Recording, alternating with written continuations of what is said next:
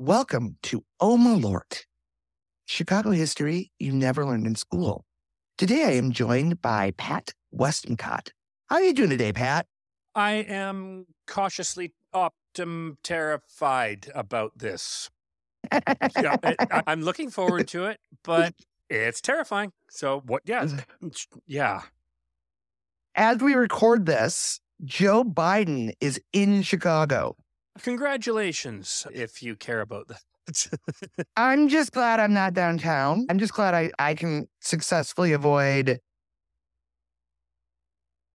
whatever's happening down there. I saw some pictures. There's a lot of cops, some protesters. Not a lot. I just am avoiding it at all costs. Yeah, that sounds 100% reasonable. Yeah. Protesters and cops. And what are the protesters mad about, though? I don't know. I saw signs. Oh, what about the little people? What about the little people? Is what I think the sign was. I don't. Here's the thing that's lucky about Chicago is the MAGAverse is in general convinced that it's a hellscape. Okay. And they don't come here. Yeah. I have heard that. I've heard a lot of things where they're like, it's terrible. Don't go to Chicago. You'll get unalived and everybody will die. Even if your family isn't with you, they'll die too. Yeah. We joke on Twitter, went downtown, got murdered today. Went downtown, got murdered today. All right. Now, How many times has it happened to you? How many times have you been murdered there? So how many times have you been murdered in I guess it happens about once a week. Okay. Yeah. Fair. Yeah. That's not excessive. You can do it once a week, right? It's not. Yeah. That's okay. Totally fair. I think that their fears are overblown if you're only getting murdered once a week. You want to know what a bigger threat to Chicago is right now? Joe Biden. Canadian wildfires. Yep. Okay. Yeah. We do export those. Yeah. We just like to give away hickory flavored air. Okay. Thank you. Hickory flavored air. We were the worst in the world yesterday. Not as bad as New York was a couple weeks ago. Yeah, I remember that. Yeah. The sky wasn't a weird putrid shade of orange.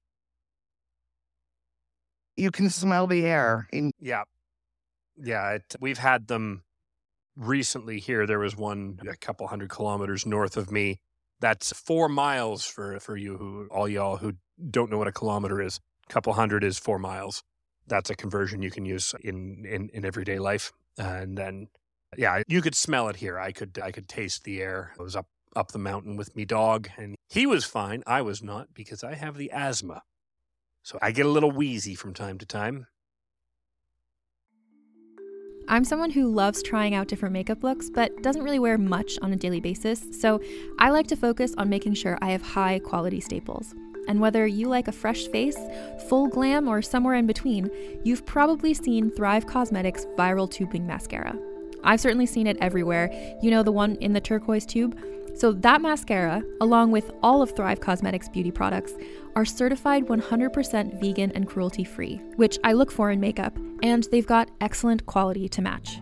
And something I didn't know from all the mascara videos I've seen is that for every product sold, Thrive Cosmetics donates either that same product, another product that is needed more, or a monetary donation. They've worked with over 500 nonprofits to help with a wide range of causes like supporting cancer survivors, people experiencing homelessness, education access, and so much more.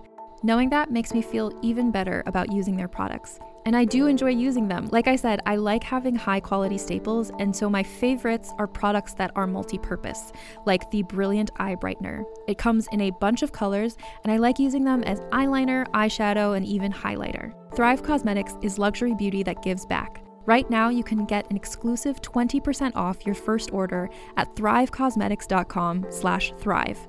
That's Thrive Cosmetics, CAUSEMETICS.com/thrive for 20% off your first order. Contained herein are the heresies of Radolf Burntwine, erstwhile monk turned traveling medical investigator. Join me as I uncover the blasphemous truth of a plague-ridden world, that ours is not a loving God, and we are not its favored children. The Heresies of Radolf Buntwine, coming January 2nd, wherever podcasts are available. Today, we are going to talk about the 1968 Democratic National Convention, otherwise known as the 68 DNC. And I promise, nothing bad is going to happen. Perfect.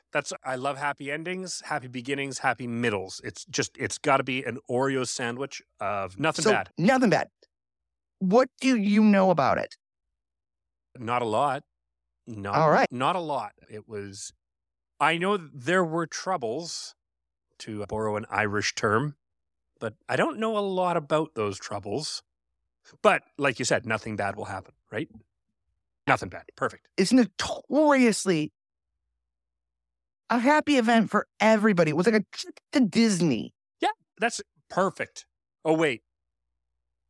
Was it like the trip to Disney where there's white supremacists protesting out front? Because that's happening these days. That is happening these days.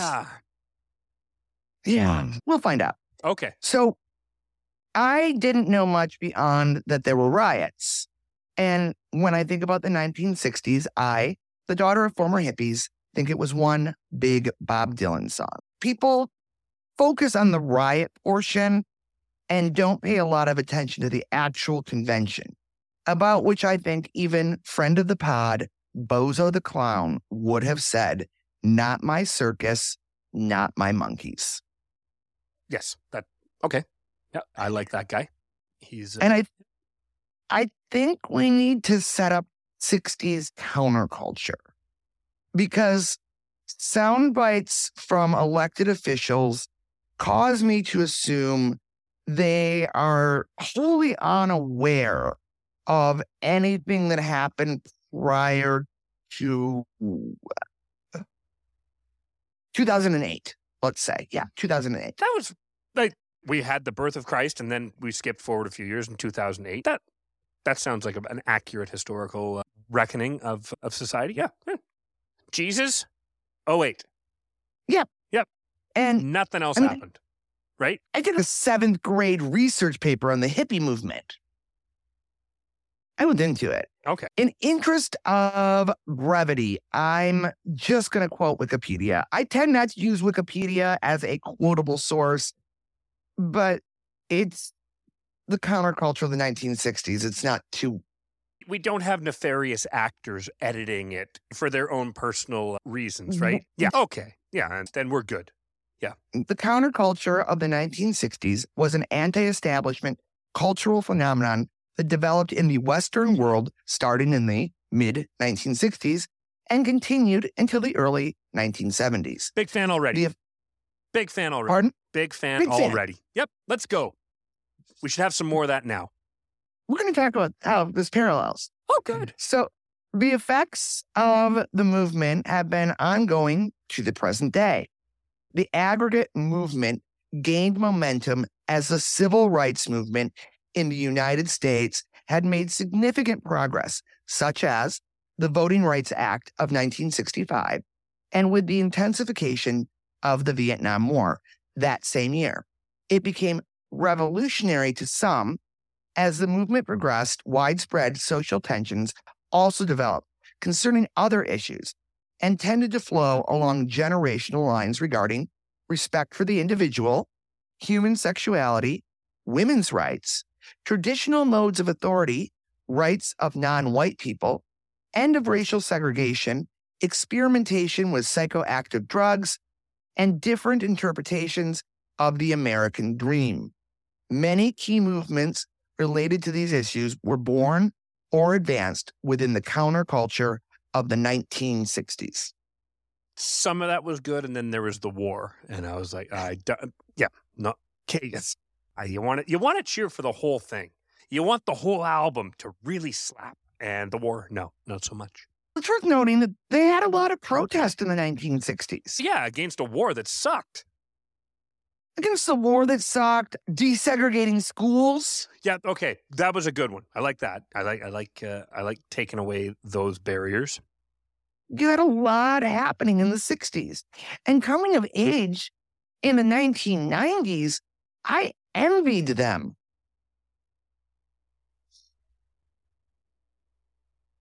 Yeah, that's relatable content. I also was growing up in the 90s. And I still like Pearl Jam. I like Pearl Jam. Yeah. Why am I underscoring this? Because when I hear people like Ted Cruz, Marjorie Taylor Greene, Lauren Boebert, Tucker Carlson, and Alex Jones, I genuinely question if they know about the counterculture. Yeah, I question whether they know about much, but what the listeners couldn't see there was my eyes doing a full 360 into the back of my head with each name that was read there. Yeah. Did they know about the counterculture? I think they know about it enough to shit on it.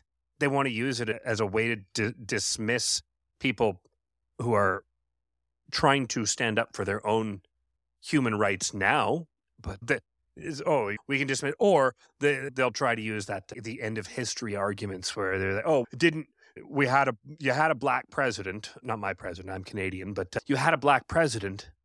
Isn't racism over? Blank stares all around. So all those people. Yeah. And when the mutiny in Russia was happening, GOP presidential candidate Nikki Haley tweeted the following. Do you remember when you were growing up?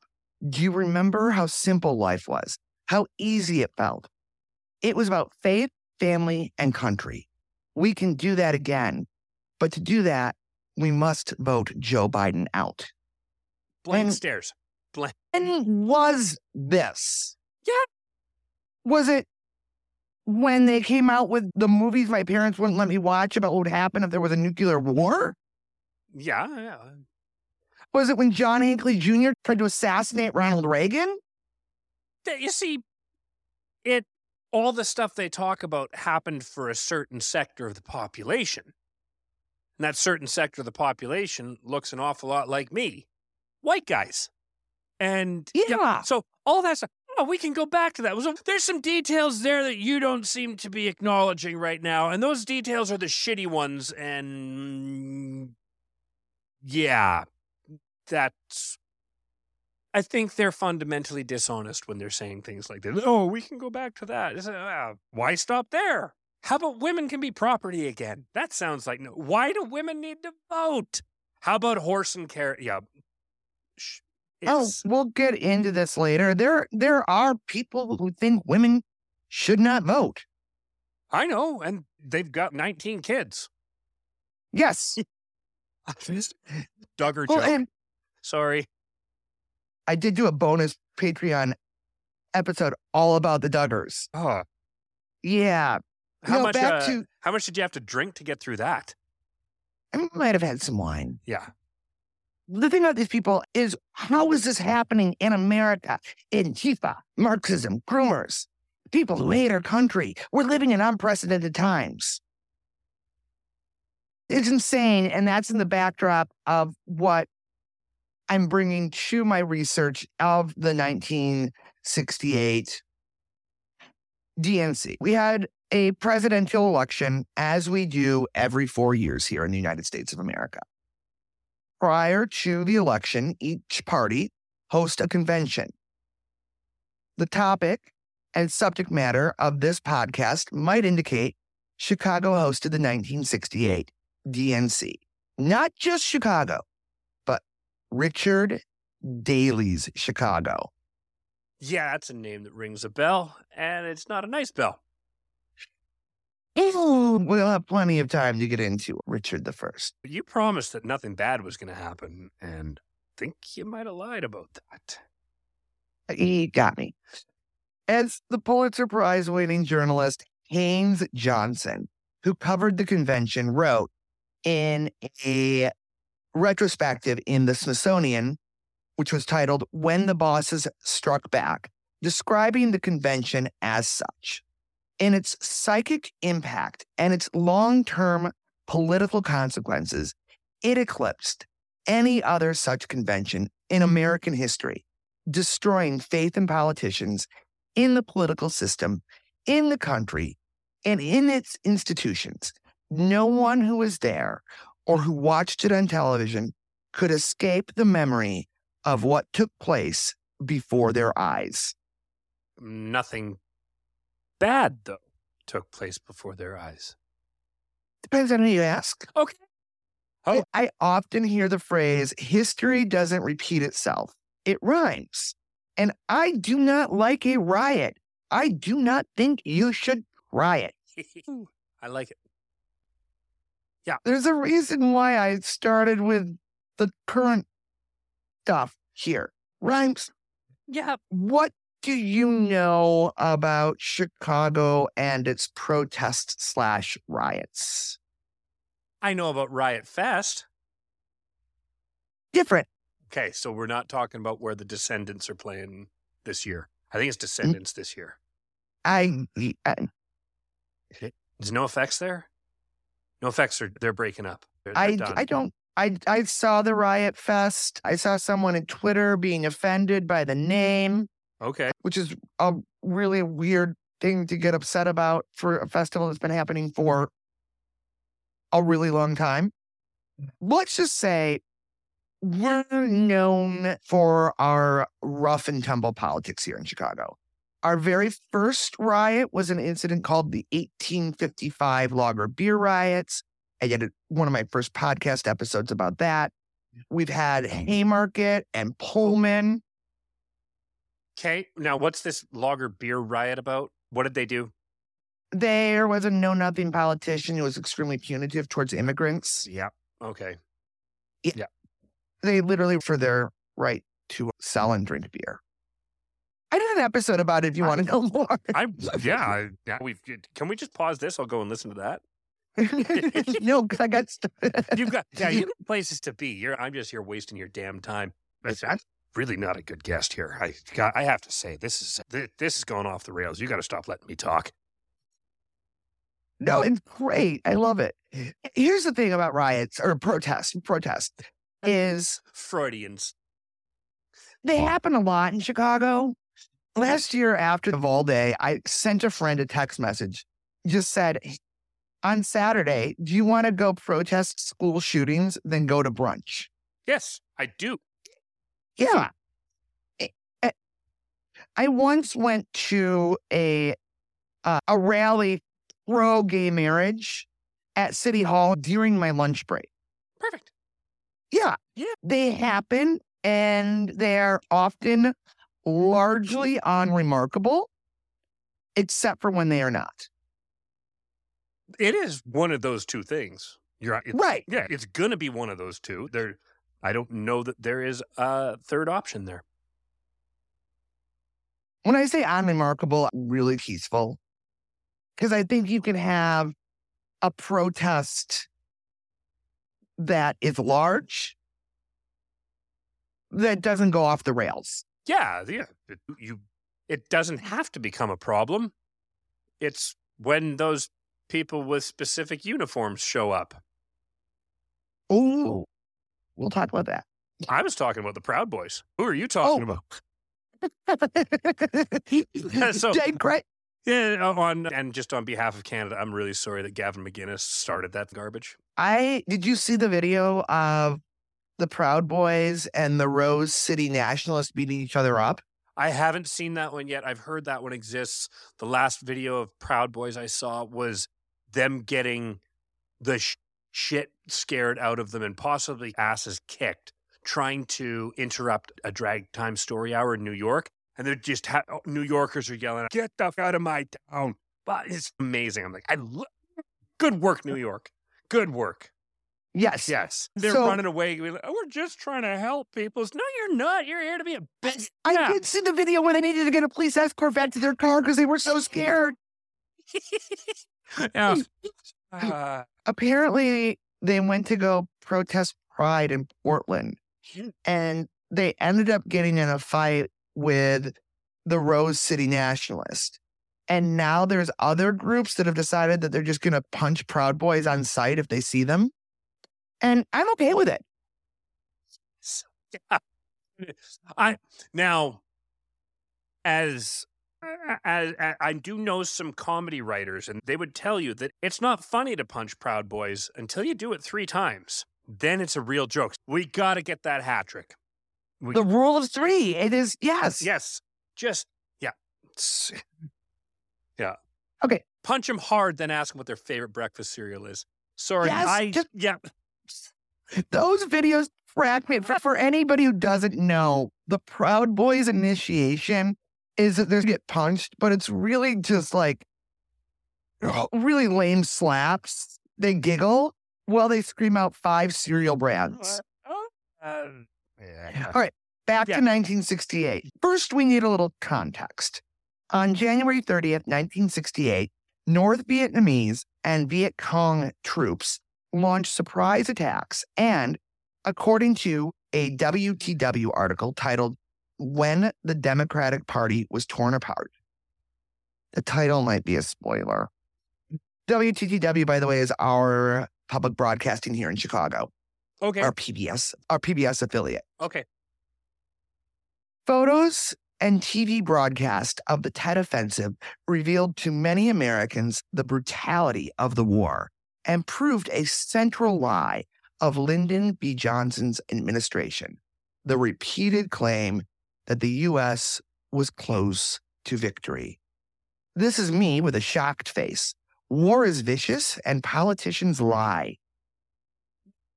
This is the first I've ever heard of it. I think part of, and this is a generational difference, is that boomers and above remember a time when they trusted politicians. Are we sure they're not just senile? No, I think Richard Nixon is. Yeah, I mean, that's going to be a breaking point right there. He's, screw that guy. Yeah. Yeah. And those of us who were born post-Nixon have never, ever trusted an institution. This is just my theory. Those born pre-Nixon trusted the institutions. And it bit them in the ass. Yes. Sometimes you pay extra for that, though. Sometimes you pay extra for that. I want to be super transparent.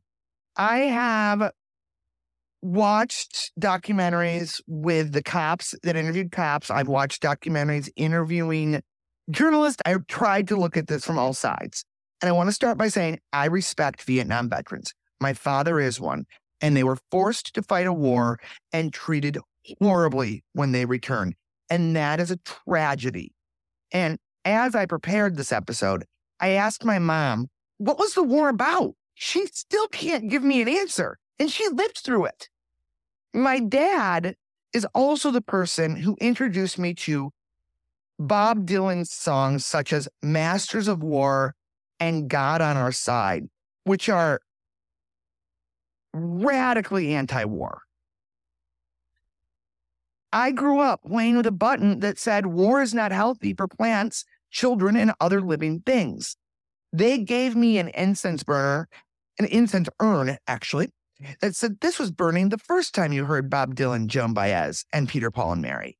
All of whom I saw in concert. I'm going to just be straight up here. I align with the anti-war protesters. And then, interesting fun fact, the song God on Our Side by Bob Dylan inspired Tim Rice to write the musical Jesus Christ Superstar. Okay. Yeah. Okay. There's a line about Judas Iscariot. Did Judas Iscariot have God on his side?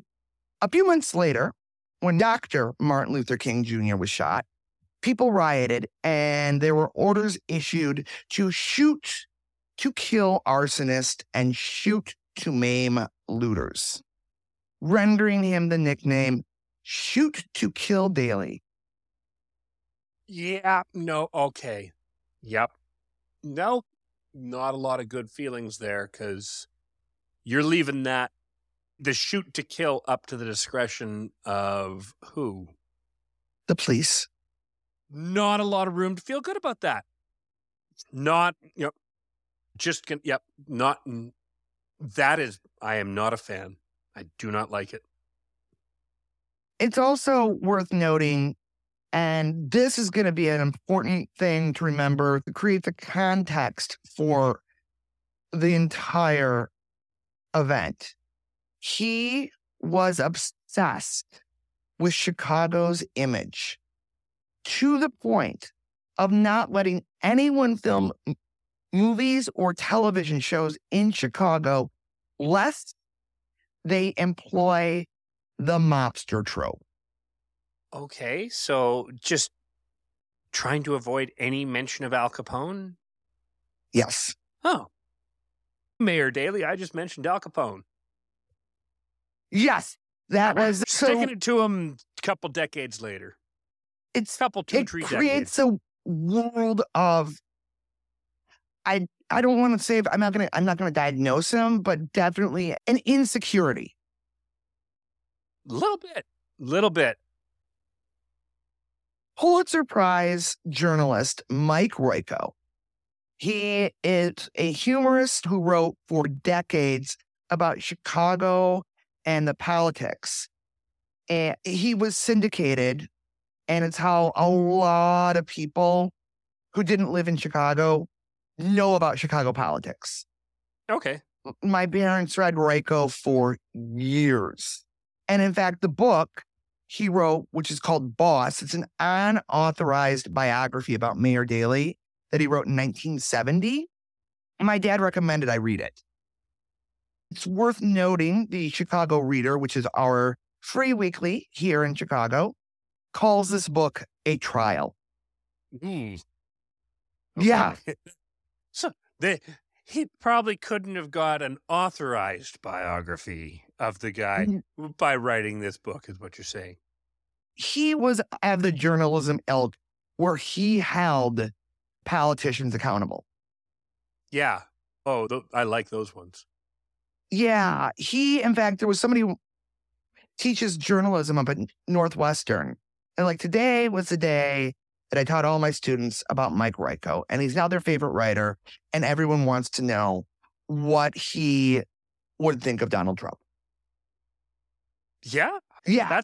You put Mayor Daley on trial. Let's see what you can do with the Tangerine Tyrant. Let's go. Oh, Mike Royko is a person, and this is my favorite quote by Mike Royko. No self-respecting fish would want to be wrapped in a Murdoch paper. I like it. That's nice. Yes. That's a nice thing to say. He started his career in a newspaper called the Chicago Daily News that went out of business in the 70s. He moved to the Sun-Times, got purchased by Rupert Murdoch, and then he moved to the Chicago Tribune. He was not going to work for Murdoch. Yeah, no, there's a certain amount of pride that you need to take into your work if you care about it. And working for Rupert Murdoch, even as far back as this, like you said, the 70s? I think it was the 80s when he went over to the Tribune. Yeah, working for Rupert Murdoch back then didn't leave you with a lot of room to feel good. And that was long before he enabled the shit that he's enabled. Yeah. Also, listeners, I am 95% sure that there was a production of Boss, ! The musical. Oh, Bruce Springsteen. No, an adaptation of Royko's book about Mayor Daley. Oh. Okay. I see where I went wrong with that one. Yeah, okay. Boss. I'm taking notes here. I'm taking notes. So, yeah. This will be on the test, right? This will be on the test. Perfect. Okay. Now, the first thing to know, according to Royko, is there was an incident at a peace march earlier in the year, and Royko calls it a dress rehearsal. Not for Boss the musical. No. This is how he describes it. Nobody knows for certain where it began. Later reports say it may have started when about a dozen people out of the 3,000 who were standing peacefully snapped the thin plastic line and tried to sit down on the plaza. Another version said that one young man jumped into the waters of the plaza's reflecting pool. All witnesses, including the police, agree that there were no rocks, eggs, or punches thrown. But within minutes, it would be a mini version of Michigan and Balbo in August. I have my face buried in my hands right now. And that's why my voice sounds like this. I don't like the way this is going to go, especially in light of the fact you promised nothing bad would happen. Yep, you did. People were trying to flee. These people attending the peace rally, they were trying to flee, going into restaurants, and the cops were dragging them out and beating them. Okay, I thought I was preparing myself for the worst, and you slid under that bar. Limbo champion. Thank you. The media didn't cover the event itself because they were usually uneventful. Okay. Reiko goes on to say, those who hadn't been there didn't believe it had happened. They assumed it had begun with an assault on the police, and they attributed the report from the victims to the tendency of liberals to magnify police misconduct, the Anne Frank syndrome, as someone once put it, forgetting that there had been a real Anne Frank and that her story was hardly exaggerated. Why did those words go together in that order? An Anne Frank syndrome. I don't know. I couldn't find much about it. I'd never heard it before. I think it might have been a dog whistle that didn't blow very loud. And maybe it's because Mike Royko pointed out the absurdity of it. Yeah, those words made me unable to word. It's like just they're talking about they're accusing people of making shit up, but they're going to talk and maybe they were thinking she exaggerated her. Yeah, that must be it. That diary was an exaggeration. Yeah. Okay. Yeah. Reiko goes on to say, the people in the April 27th Peace March weren't black, but they represented other enemies of the police, the liberal, the left, the young, and the upper class. Terrible people, all of them.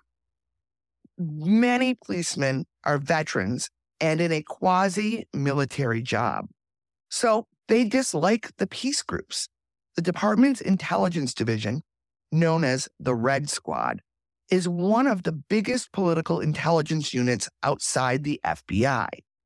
Most of its members, however, can't tell the difference between a housewife marching for peace and a member of the radical Weathermen. Anything left of their American Legion is radical, revolutionary, red. Oh, obviously. Yeah, I do not like a square. I do not think they care. I like these occasional rhymes. I wish they'd happen all the time.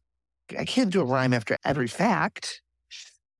You can't if you didn't want to hurt me as much as you have so far. We're beating people that are being dragged out of restaurants who are hiding from police. I could take it easy on me. I don't know. This is a two-parter. Okay. We're just warming up. Remember, this was a dress rehearsal. Okay. It's also worth noting that in 1960, the force had been exposed as the most corrupt in the United States at that time. That's a cake. You want to be the trophy on top of that cake. Absolutely.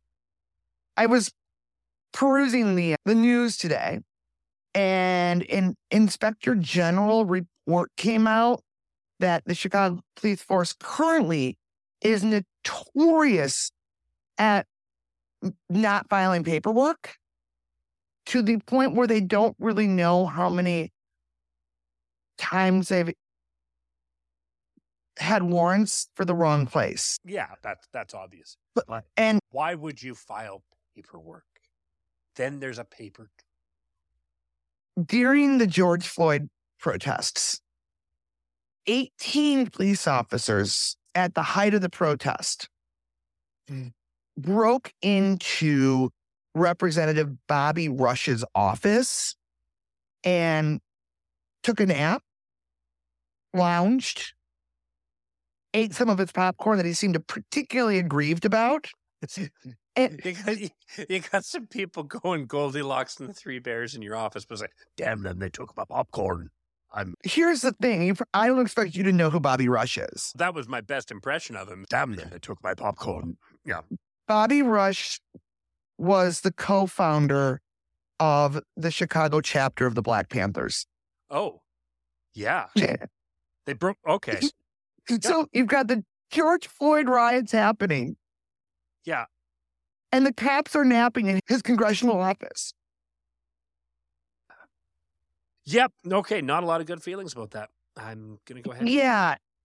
And it just came out that they were supposed to get punished because, notably, people were looting stores in the neighborhood and they're taking a nap and eating the popcorn.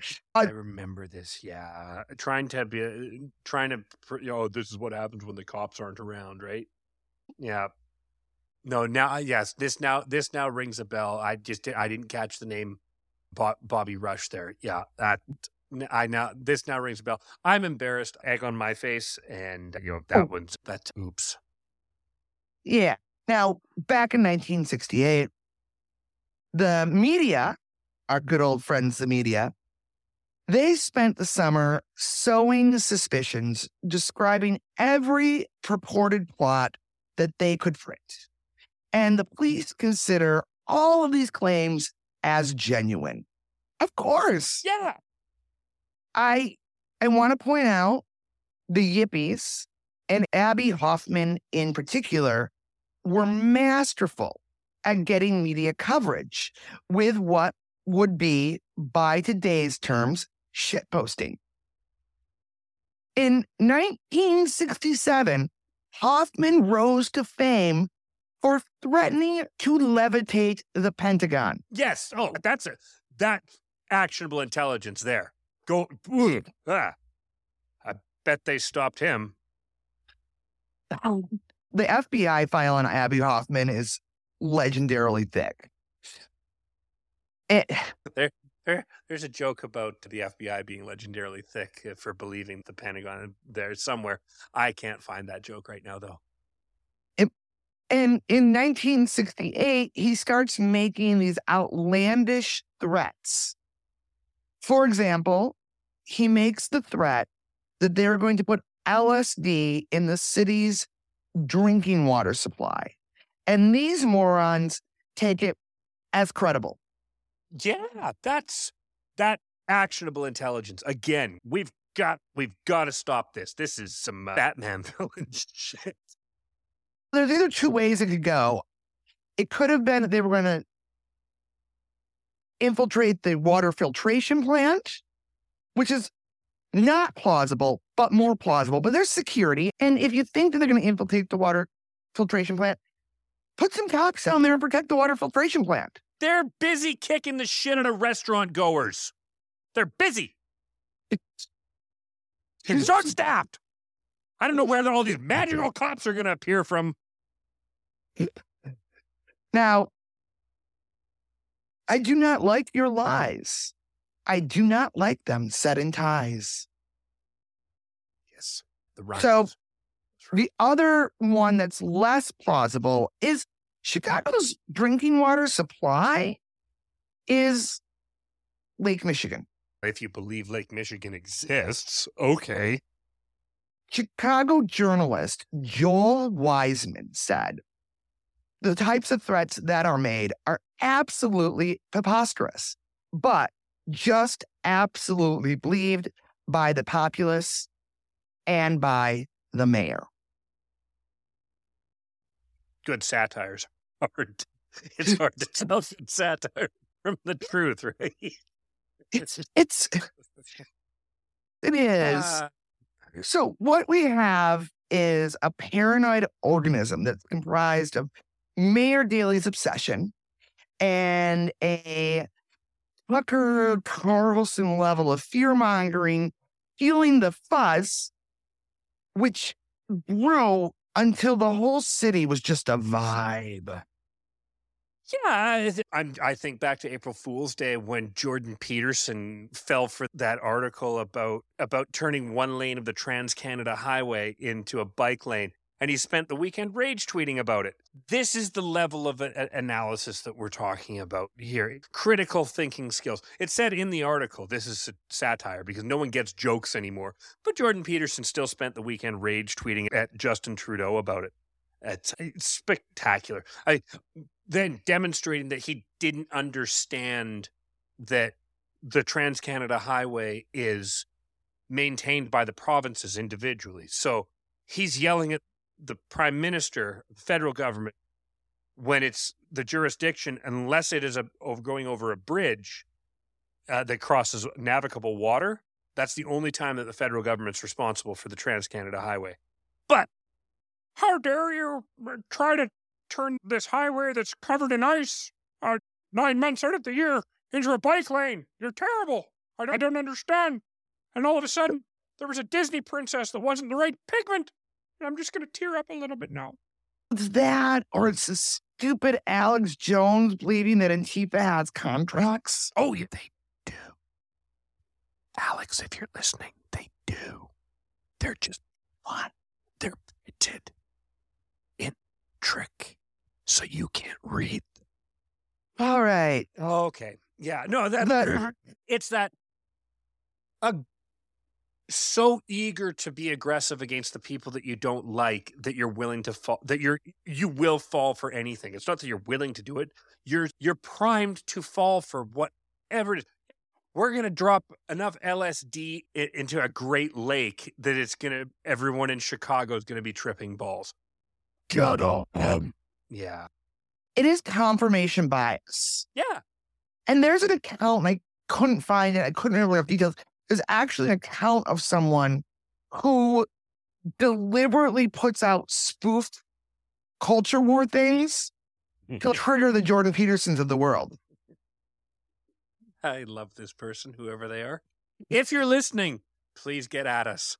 I want to read all of your work. And I can't remember the examples. We got to tell our story. Hackman wanted to have a festival of light in Lincoln Park. And the city denied the permits, which is a clear violation of the First Amendment of the United States Constitution.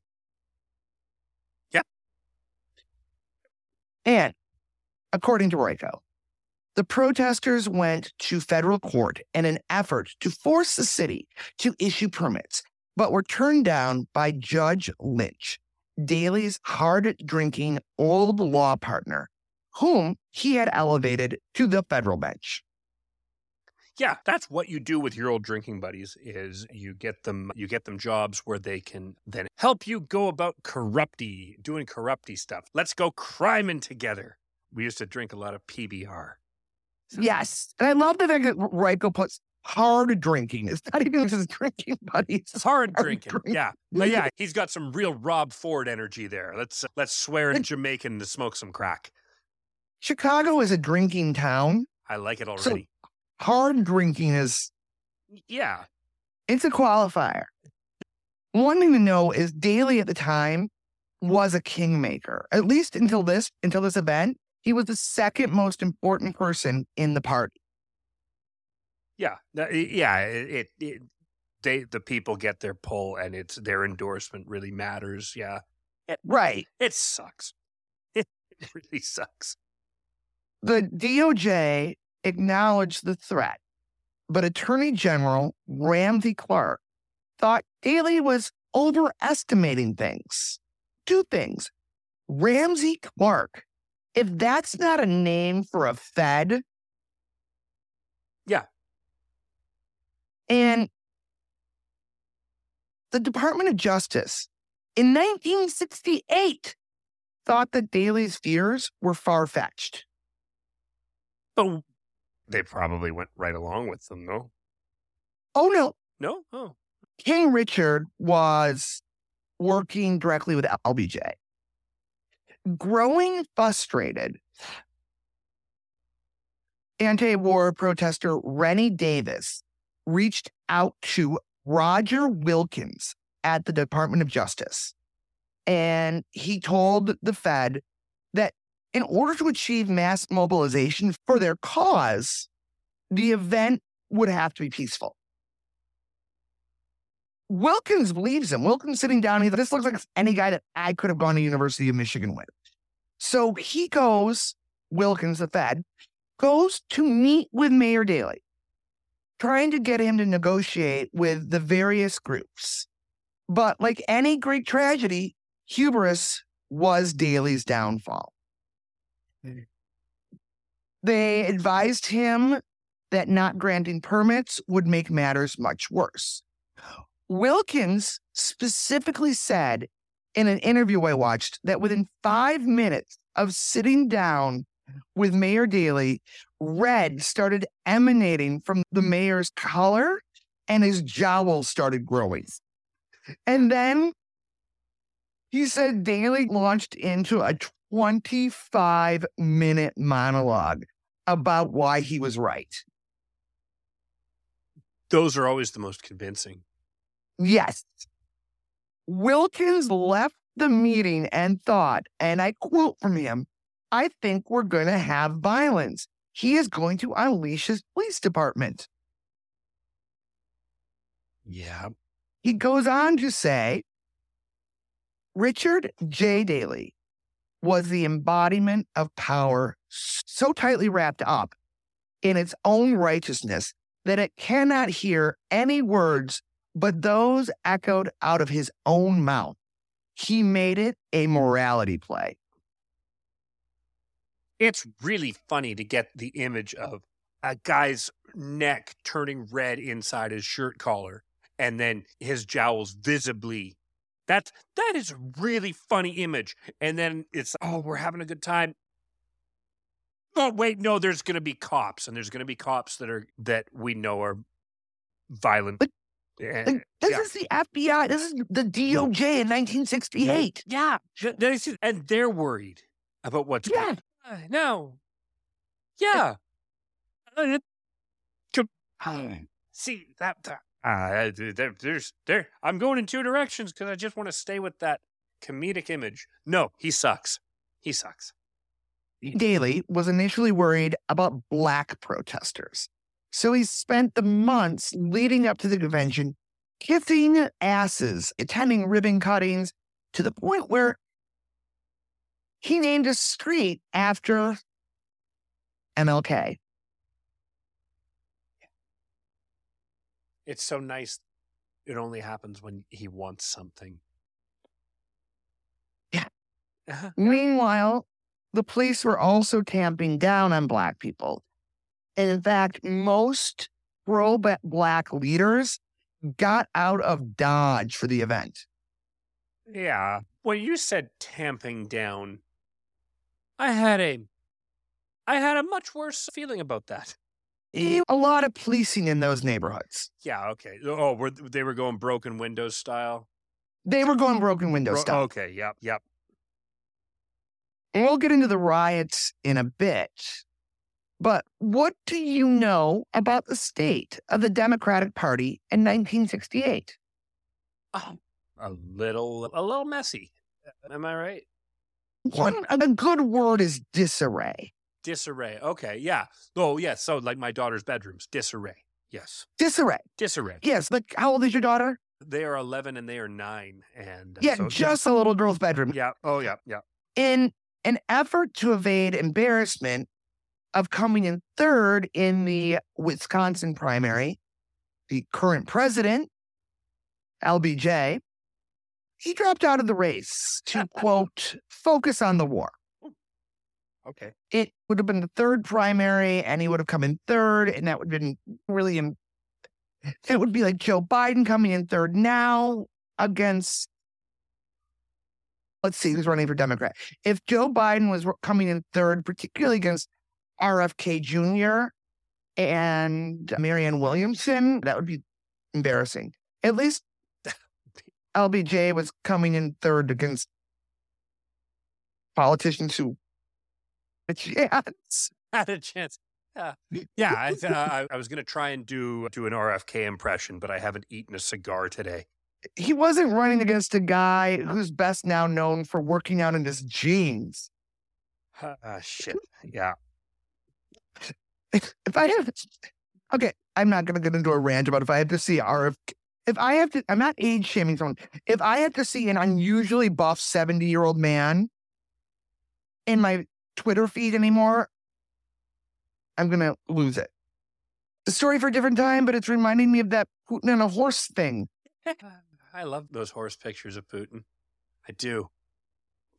That is a man who is very secure in everything that he does. There's no height issues there. There's that's a man who's never worn lifts in his shoes. So Johnson drops out. His VP, Hubert Humphreys, steps in and gets the delegates from the first two primaries. Punchable name, gotta say. Punchable name. Punchable name. Punchable name. Yeah. And he doesn't do any campaigning at all after entering the race. Why would you? He just thought he did it. Thought he had it. Also running was anti-war candidate Eugene McCarthy.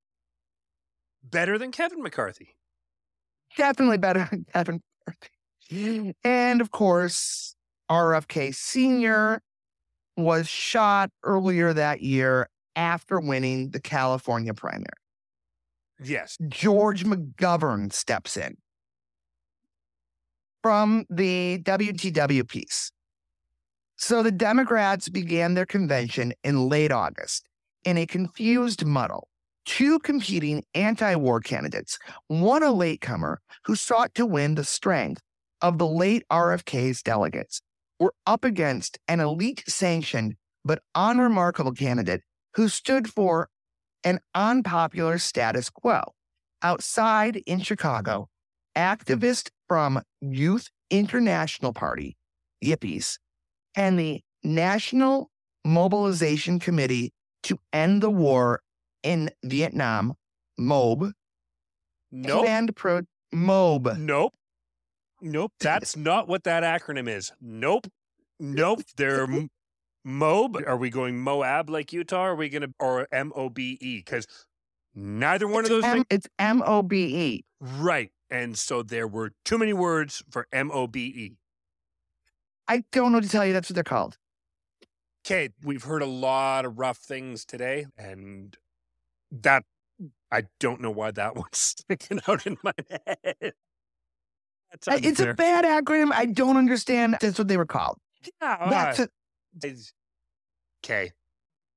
Back to the last sentence. MOB, planned protest and events, turning up the heat on an already simmering pot. Okay. The delegate situation is a hot mess. Some states sent 3 sets of delegates. So they sent one for McGovern, one for Humphreys, and one for McCarthy. Because they don't know who they're going to vote for. Yeah. That's not how that works. No, it was how it worked before then. They had a McGovern Act after this to streamline how things happen at conventions. LBJ is so unpopular, he didn't attend the convention. Rockstar move. That's like when Axl Rose didn't show up for the Rock and Roll Hall of Fame induction at Guns N' Roses. Rockstar move. I just don't get it. Here's the thing is looking at it from a political view, a strategic political view. If your platform of being the status quo guy has you be so unpopular that you have to drop out of the race, what makes anyone think that the next guy in line who's also status quo is going to be popular? You ask a perfectly good question. No, and I tried to think up a joke and totally fell on my face there. There was a Mike Pence joke somewhere there, and nope. Don't edit this out. I want my shame for everyone to hear. a 2008 Smithsonian article entitled "The Bosses Strike Back." At the International Amphitheater, conventioneers found that the main doors, modeled after a White House portico, had been bulletproofed. The hall itself was surrounded by a steel fence topped with barbed wire. Inside the fence, clusters of armed and helmeted police mingled with security guards and dark-suited agents of the Secret Service. At the apex of the stone gates, through which all had to enter, was a huge sign bearing the unintentionally ironic words, "Hello, Democrats. Welcome to Chicago." Just come on through this bulletproof archway. Don't mind the armed police. Don't mind the Secret Service. Don't mind the pad. Welcome. We have this barbed wire, lots of cops. It really reminds me of the Capitol after January 6th. I do not like barbed wire. I do not like to start a fire. Yeah. No. Yeah. Yeah. Smithsonian article goes on to say, if this potential village setting weren't enough to intensify anxiety among Democrats gathering to nominate their presidential candidate, the very elements and conditions of Chicago life contributed to a sense of impending disaster. The weather was oppressively hot and humid. The air conditioning, the elevators, and the phones were operating erratically. Taxis weren't operating at all because the drivers had called a strike before the convention began. That's a good old job action. City's having a big old party. Maybe we are too. According to one delegate, it was like entering a war zone. And he also said that in addition to the taxi strike, there was a bus, phone, and electrician strike. Okay. Yeah. So I don't know if the phones were because it was oppressively hot or because of the electrician strike, which the electrician strike will play heavily later in this story. Okay. IBEW. Yeah, I used to be a member. Yeah. Notably, Daley was, of course, an LBJ stan. And he wanted an LBJ Ted Kennedy ticket. And Humphreys was afraid that LBJ would last minute attend the convention and become the candidate. Yeah. And yeah, oh God, no! The sitting president might run for re-election. During the convention, Daley called Ted asking him to run, but the man was grieving his recently shot brother. Yep. So back to the Smithsonian. From whatever political perspective, party regulars, irregulars, or reformers, they all shared an abiding pessimism over their prospects against a Republican Party that had coalesced behind Richard M. Nixon. They gave voice to their various frustrations in the International Amphitheater during bitter, often profane floor fights over anti-war resolutions. The eventual nomination of Humphrey, perceived heir to Johnson's war policies, compounded the sense of betrayal among those who opposed the war. The bosses, not the people who voted in the primaries, had won. Just shoving a zombie out into it was dead on arrival. It was dead on arrival. How do you not elect a guy with the middle name Milhouse? Yeah, he was dead on arrival. Listen, though, it's a divided party lacking in ideological cohesion. I can't think of anything like that in 2023 politics. Are you sure? Because I can come up with a few examples. I watched a video of Dan Rather getting punched in the gut by security for trying to talk to a delegate from Georgia who is being escorted out. And I'll put it in the show notes. Okay. That sounds like good family viewing right there. That's great family viewing. He was actually being interviewed by Walter Cronkite at the time. It's good times. There was also a side beef between LBJ and Humphreys had the feds record his calls. Okay. What? We got yeah, I'm your vice president. You're trying not, but you're gonna work. I'm gonna record the calls. Shouldn't that happen anyways? I don't know. I think this is personal calls. What are they doing having any personal contact whatsoever? There's one guy's supposed to be there in case the other guy dies. That's a motivation to get the other guy deaded. Yeah. I think you get a sense of the tension happening in the party and at the convention. A little bit. These radical groups were making threats, placing the water supply so the whole of Chicagoland could turn on, tune in, and drop out. Yes. A naked inn at Lake Michigan. Oh, a naked inn. A naked inn. What, just everybody go skinny dipping? Or they're sitting on the beach naked. Sign me up. Fantastic time. And using female yippies to seduce delegates. That. Great. And this was a mock plot that they were. This is another one of those scams. I love it. That's fantastic. Just like talking out of their ass. Yeah. And having people take them seriously.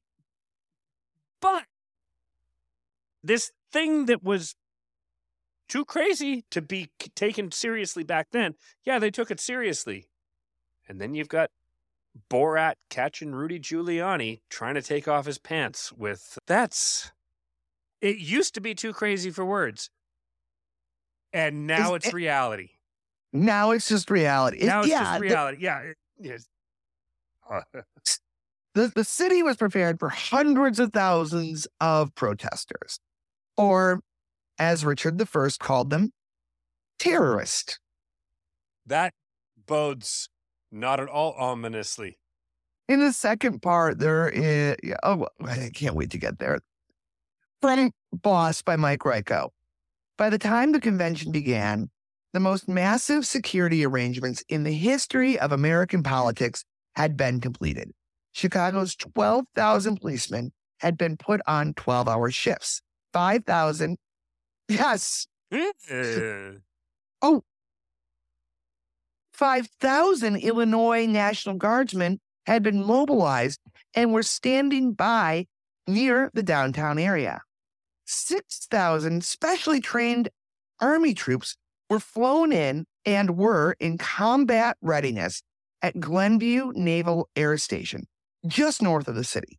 Several hundred state and county lawmen were on call, and the largest number of Secret Service agents ever used at a political convention were in Chicago. I do not like a police state. I do not think they're great. Oh, okay, this is face and hands, voice again. We'll stop in just a moment. Just gonna compose myself.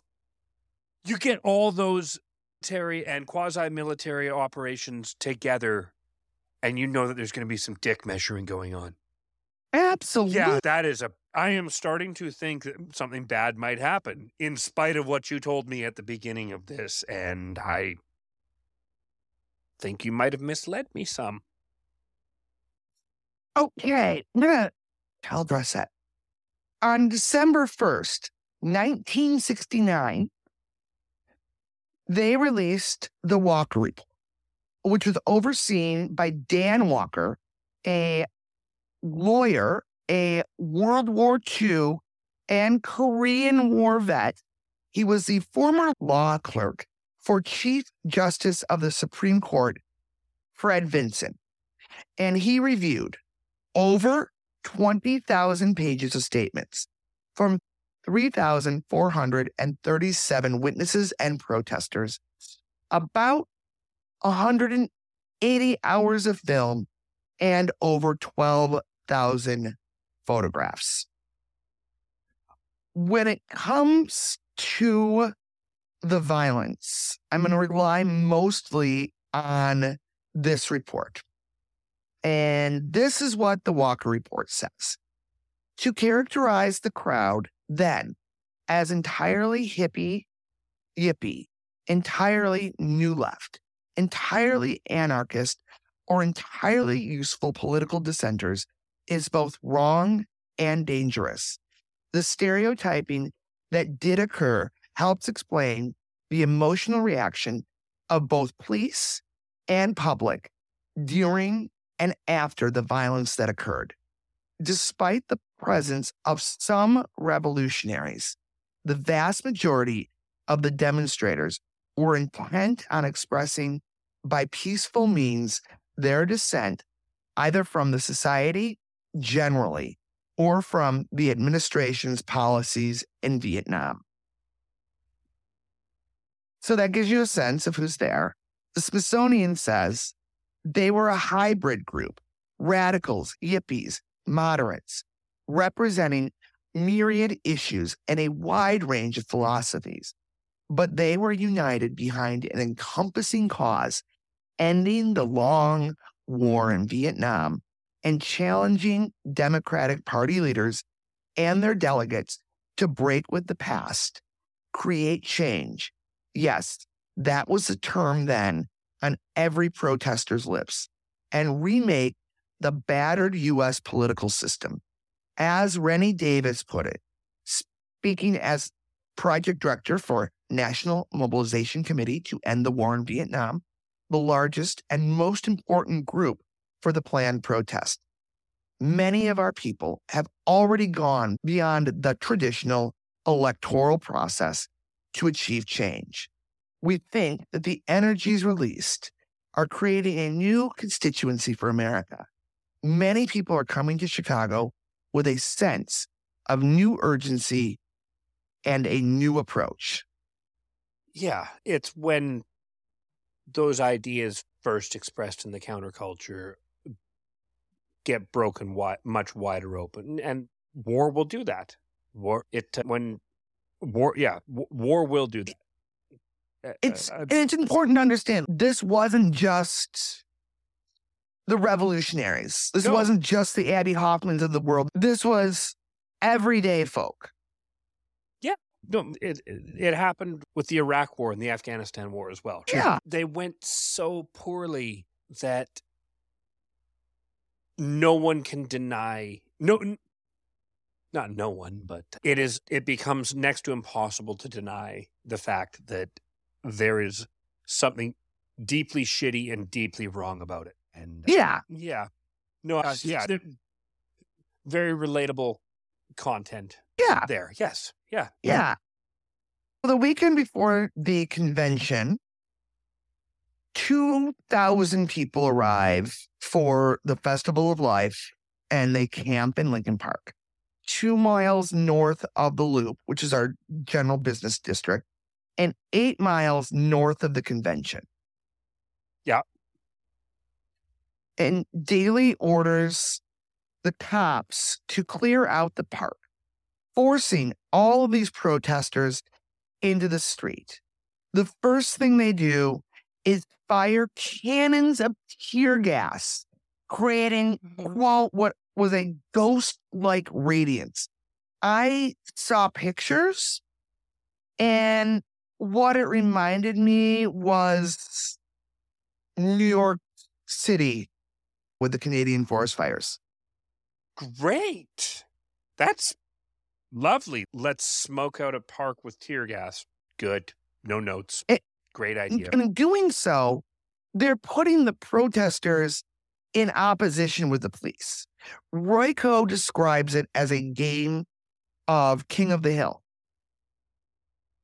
Okay. Yeah. I don't like where this is going. A particularly chilling quote we'll talk about later. This is what may have determined the election and altered the course of world history. The decision of the city that no one would be in Lincoln Park after 11 o'clock. Curfew! Iraq War might have happened because we had a curfew in Lincoln Park. That's neat. That just great feelings about all this. Yep. Okay. The Walker report says demonstrators attacked too, and they posed difficult problems for police as they persisted in marching through the streets, blocking traffic at intersections. But it was the police who forced them out of the park and into the neighborhood. And on the part of the police, there was enough wild club swinging, enough cries of hatred, enough gratuitous beating to make the conclusion inescapable that individual policemen, and lots of them, committed violent acts far in excess of the requisite force for the crowd dispersal or arrest. To read dispassionately the hundreds of statements describing at first hand the events of Sunday and Monday nights is to become convinced of the presence of what can only be called a police riot. You know that right now, Dick Cheney has an erection and he doesn't know why. Where did this come from?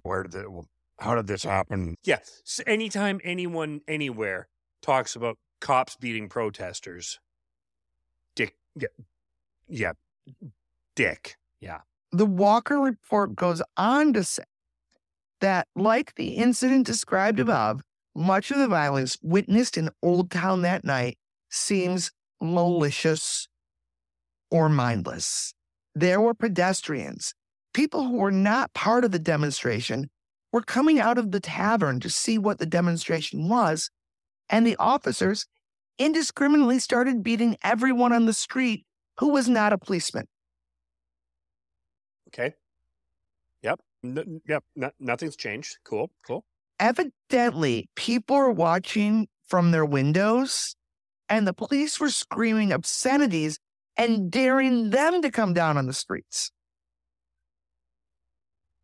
Who can turn down an invitation like that? That's I live roving gang of people who can commit violent acts with impunity. Where's the room for bad feelings about that? Come on. I lived there, and I gotta tell you, I probably would have just stayed in my apartment. Really? If I was back there, yeah. Yeah, I guess we're just having different reactions to all of this. They started targeting journalists and camera crews. I'm surprised they waited. Of the 300 newspaper, about 20% were injured, had their equipment damaged, or were arrested. Those are rookie numbers. 63 out of 100? Come on. Out of 300. 300. What? They had to beat the hippies, too. Wow. Yeah. And the people leaving the tavern. You have to prioritize. You've got... These cops are fucking amateurs. Can't beat up some journalists. Come on. So this goes on for 3 nights. Oh. Okay. This is even the main event. So here's where we're going to end the episode. How you doing? Any thoughts? So this goes on for 3 nights, and they're just beating the journalists, beating the protesters, beating anyone who just happens to be in the wrong restaurant. What are my thoughts? I feel like a river when Dave Matthews' tour bus is going by. I'm going to leave that reference deliberately obscure because that event's going to have its own episode. Is it? Yeah. Okay. Yeah. Yeah. I'm going to leave it there. Tell people where they can find you on socials. Oh, on social media. Yeah. Oh, okay. Because currently you can find me curled up on the floor. Try on social media. I don't really do much of it. I leave it up to my bandmates. I'm Pat from the Grinning Barretts. You can find the band on the Twitter. You can find the band on the Facebook. I think there might be a TikTok. You can find us at thegrinningbarretts.com or .ca. I don't know which one Dave set up. Dave is our webmaster. He'll look after all of that. I try to stay away from most social media because I like myself somewhat. So I'm just trying to stay off of it. That is smart. Yeah, it's one of the only smart things I've ever done with my life. So there's that. No, but if you want, there's the grinningbarretts.com or .ca, and that's the grinning as in you're smiling, and Barretts as in the last name Barrett.